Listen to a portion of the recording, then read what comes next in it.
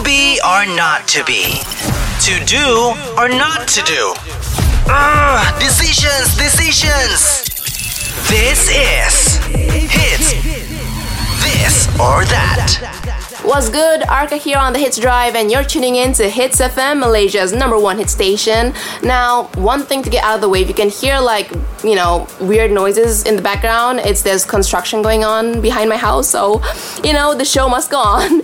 Anyway, so let's get to the topic at hand. There were two high jump athletes, one from Italy and one from Qatar, who decided to share their gold medal after both of them won first place. And usually in other sports, for example taekwondo, we would do an extra round, which we would call either the golden point or sudden death to determine the winner. Now, if it were me, I think if it was a fellow athlete that I consider a friend and respect, and we have been competing for a long time, I wouldn't mind sharing the gold medal with them because I know they're my equal.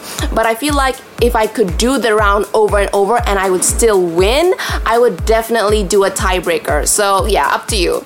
If you were at the Olympics and you had two options because you're at a tie with your opponent, would you A, share the medal, or B, do the tiebreaker? Let me know, okay? But yeah, this or that, do. Anyways, right now it's Here's Your Perfect on Hits.